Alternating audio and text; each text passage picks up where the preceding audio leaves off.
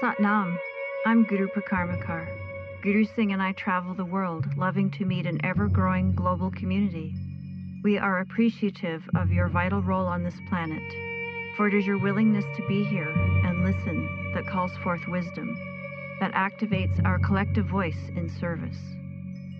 Your questions bring forth the answers. For a wealth of information about who we are and what we do, please visit gurusingh.com. Bless you. Satnam. For every one of us who had a stuffed animal at some point in our life, this one has the Rudrakshana beads on it. Tears of Shiva. Ha. If we go back to that time in our life, we can remember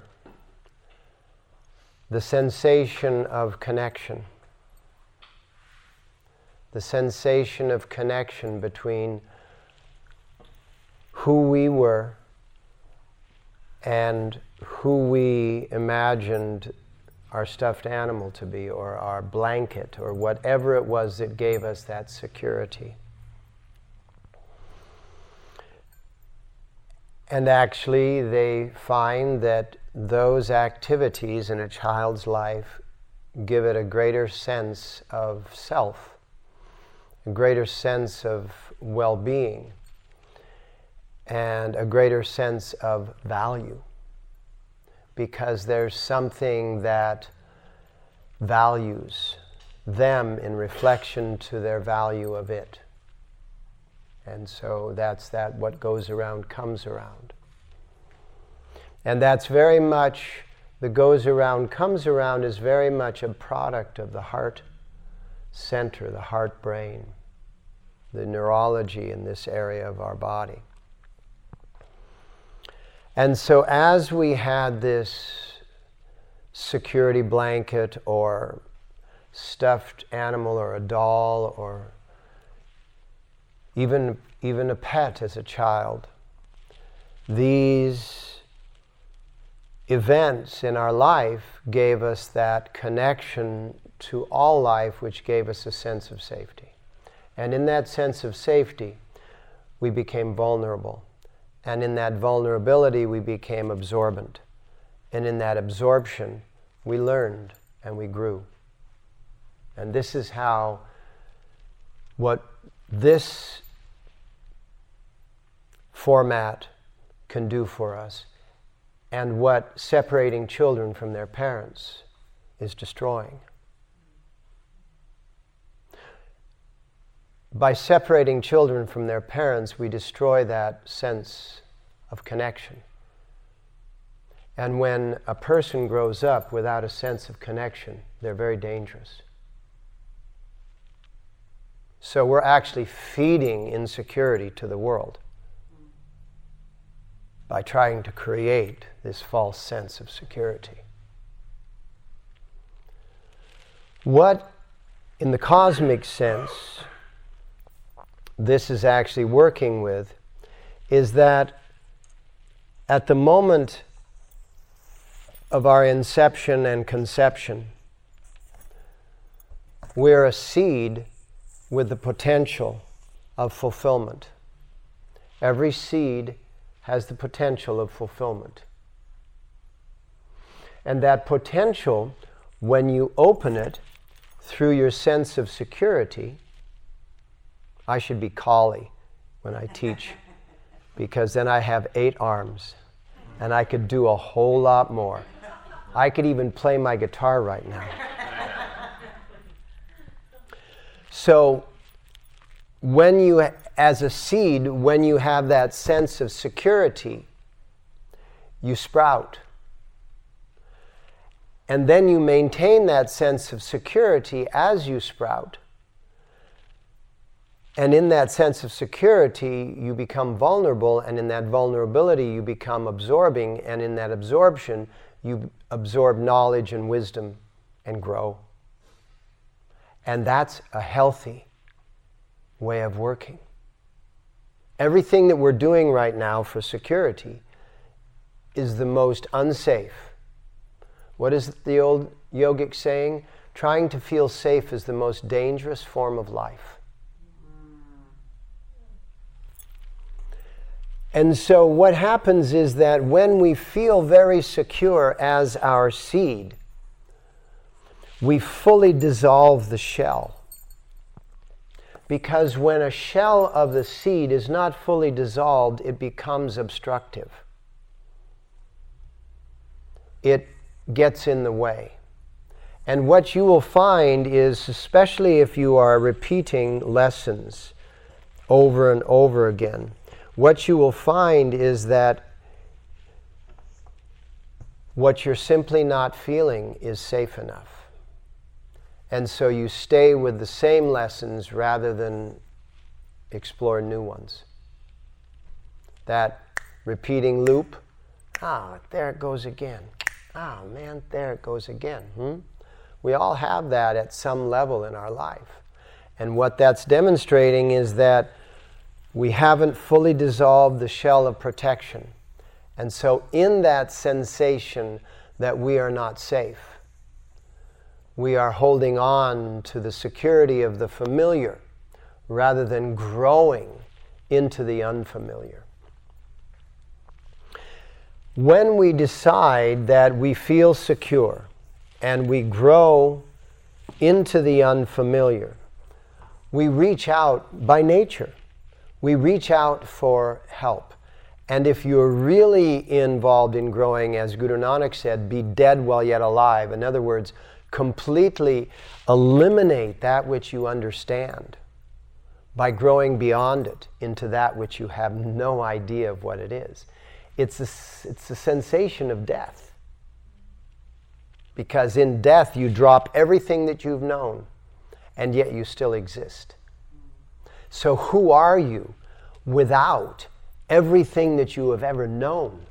Who are you? And that's how you feel in that moment of death. It can be extremely inspiring, or it can be something quite opposite of that. When you reach out in that, let's say that death, not your death, but in that moment of literally giving up the familiar and reaching out into the unfamiliar, you reach out to what was there at the moment of your inception, conception. And that is the infinity of the seed. Always with you. It's an informational storage. That informational storage is just giving you an indication that the possibilities are endless. Are you willing to go for one of them? And do you have a dream that's aligned with any of them? Because if you do, you can match them up and go for it. And the outcome is guaranteed as long as you keep on walking. What does they say about hell? When you find yourself in hell, don't stop walking. And so, surrounding all of your moments, which are in and of themselves seeds, every moment is a seed of infinity. In each of the moments of your life, what you end up with is you end up with access to what I've shown here in yellow, that surrounding frequency of infinity. What do you need? Ask infinity, right? What do you need? Ask infinity. And that infinity you can personify. Christians call that infinity Jesus. Buddhists call that infinity Buddha. Hindus call that infinity many different things. Rama, Parvati, Narayana, even Krishna. Muslims call that infinity Allah.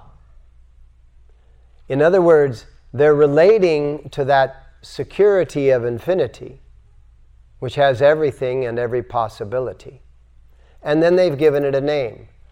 What's the name here? Yogi Bear? Like this little one whose name is Yogi Bear.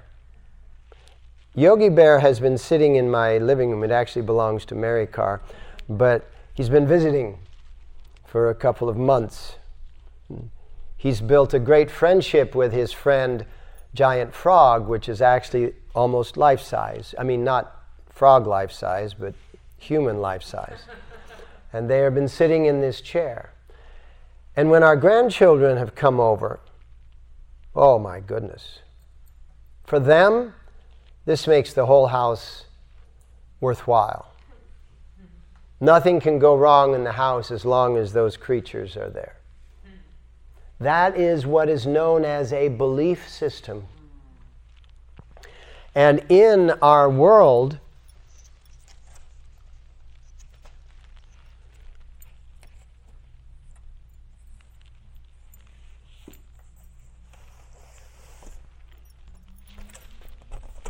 what you breathe, these are the lungs surrounding the heart, what you breathe, you believe. And let me break it down into anatomical terms. Your beliefs are attitudes that are vibrating within you, as well as vibrating in your consciousness, which is without you.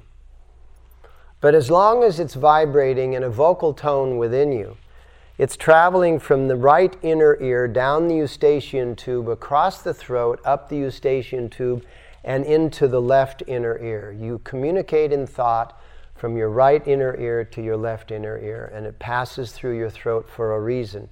Because as it's passing through your throat, you're breathing down through your throat. And it's carrying the echoes, the trace elements of the frequency of those attitudes, thoughts, opinions, etc., into your lungs, putting it into the blood, and distributing it through the heart. And this has been proven medically, that your thought waves are actually passing through your throat, and that there is traces of them throughout your body. This is the original cross. This is what the cross originally meant. It meant breathe to believe. Not believe in something out there, believe in what you are in here. And that got certainly turned around. In all of the religions of the world, even in all of the religions of the world, they set up iconic figures that are unreachable. And when there is an example for your life that is unreachable by your life, it is of no value to your life. And that's one of the reasons why Yogi Bhajan said, I don't want you to be like me, I want you to be better than me. Not that I will stand out as something of an iconic figure that you will eternally follow, but that I will become an example of how you can blow open what confines you and reach out into that unfamiliarity of growth. The more miserable you are, the more you're holding on to familiarity until it stagnates. Or, while having gotten stagnated, you begin to move of your own will rather than simply surrendering back to that infinite will of your seed. Because when you can surrender back into that infinite nature of your seed, you have guidance. You surrender back into the infinite nature of Yogi Bear. You got guidance. Not because Yogi Bear gives you guidance, not because Jesus gives you guidance, not because Guru Ram Das gives you guidance, but because when you are in that state, using one of them as an excuse, you're in that state of being open and vulnerable and intuitive, and you become resonant with the universal guidance. You resonate at a like frequency, like a radio station has to tune its resonance discs, or if it's digital, it has to tune its digital formation to the same frequency that the station is broadcasting at. You tune your personal radio frequency of your brains to the frequency that you want to attain in the universal mind, the universal broadcast. Bingo. All of a sudden you're practicing the Buddhist prayer. The thoughts I am to think, I shall think. The places I am to go, I shall go. The people I am to meet, I shall meet. And the words that I am to say will form on my lips as I speak. That is being in complete resonance with your guidance, with that which has been there since the time of your conception in this lifetime. And in fact, it's got a lot of storage from all your previous lifetimes. It has the infinite ability to be insightful, the intuitive capacity, and so you can look into your genealogy and you can begin to understand why you needed exactly what you got.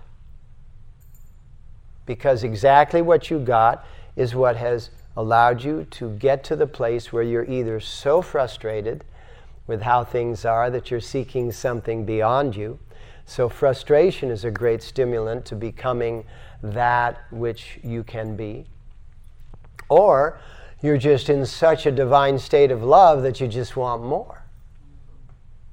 And then there's all those areas in between. The two ends and the extremes of the spectrum. Because it is a Mobius strip. It's a continuum.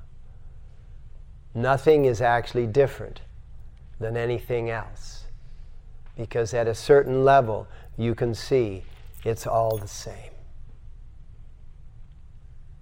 And so what we're working with in today's class are those parts of our physical anatomy that give us the capacity to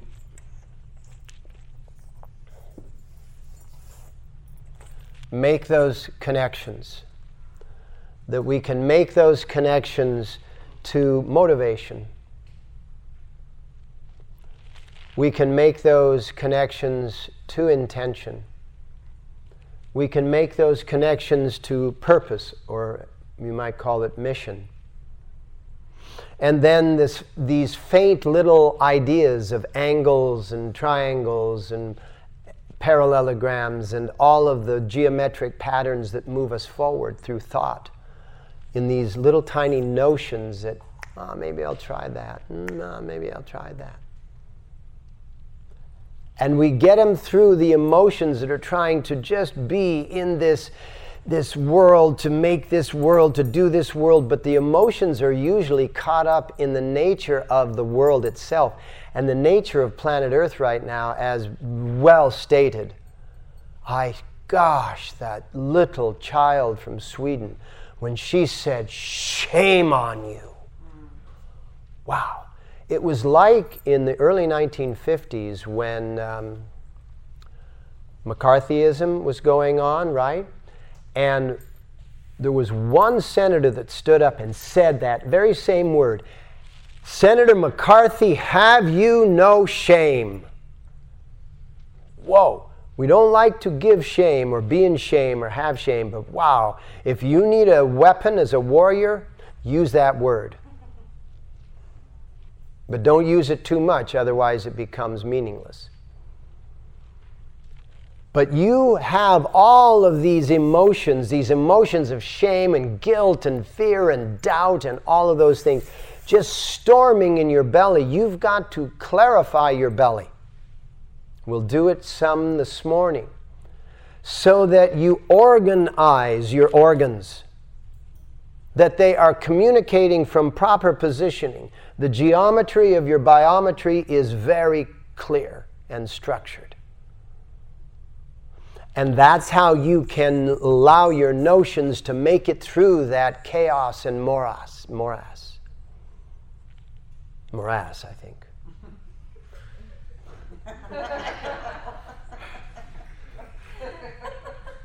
Pronunciation and enunciation is important, you know. That reminds me of a story. Yogi Bhajan, when he came, somebody had given him a watch, and it must have been a watch they didn't want anymore because it didn't really function that well. And it had one of those clip, fold and clip, not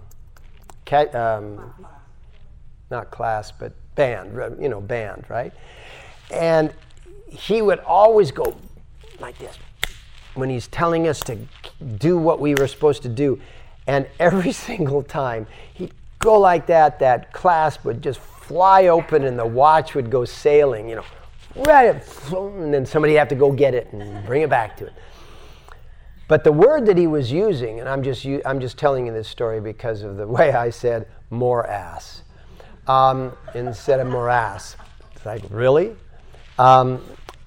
He would say an old English term that found its way into India, and it was buck up, buck up, buck up. And finally, Shakti Parwakar goes up to him and says, "Sir, from the back of the room, we have no idea exactly what you're saying because it's just too close to another expression." And so that's when he made up the expression, keep up, right? And then, of course, somebody got poetic and added, and you'll be kept up, So he's like, everything has a story, right? And everything has everything has an origin. Forgot I didn't mean to. And so what you will have to realize that in this chaos and morass of that abdomen, you can clarify it. You can clarify it through diet. You can clarify it through rest. You can clarify it through proper exercise. And the gut brain, once it starts to become organized, becomes your connector. That's how you connect with everyone around you. And when you connect with everyone around you, the head brain is going, holy crap, do you know this, you know this, and you know this, and you know this. All the things that will disconnect you. Because if you're in danger, you need to disconnect so you can experience and see the danger. But the way the sympathetic nervous system and the head brain operate together, you're always in danger, according to them. But when that always in danger is operating parallel to the connecting mechanism, then you realize that in amongst all that danger,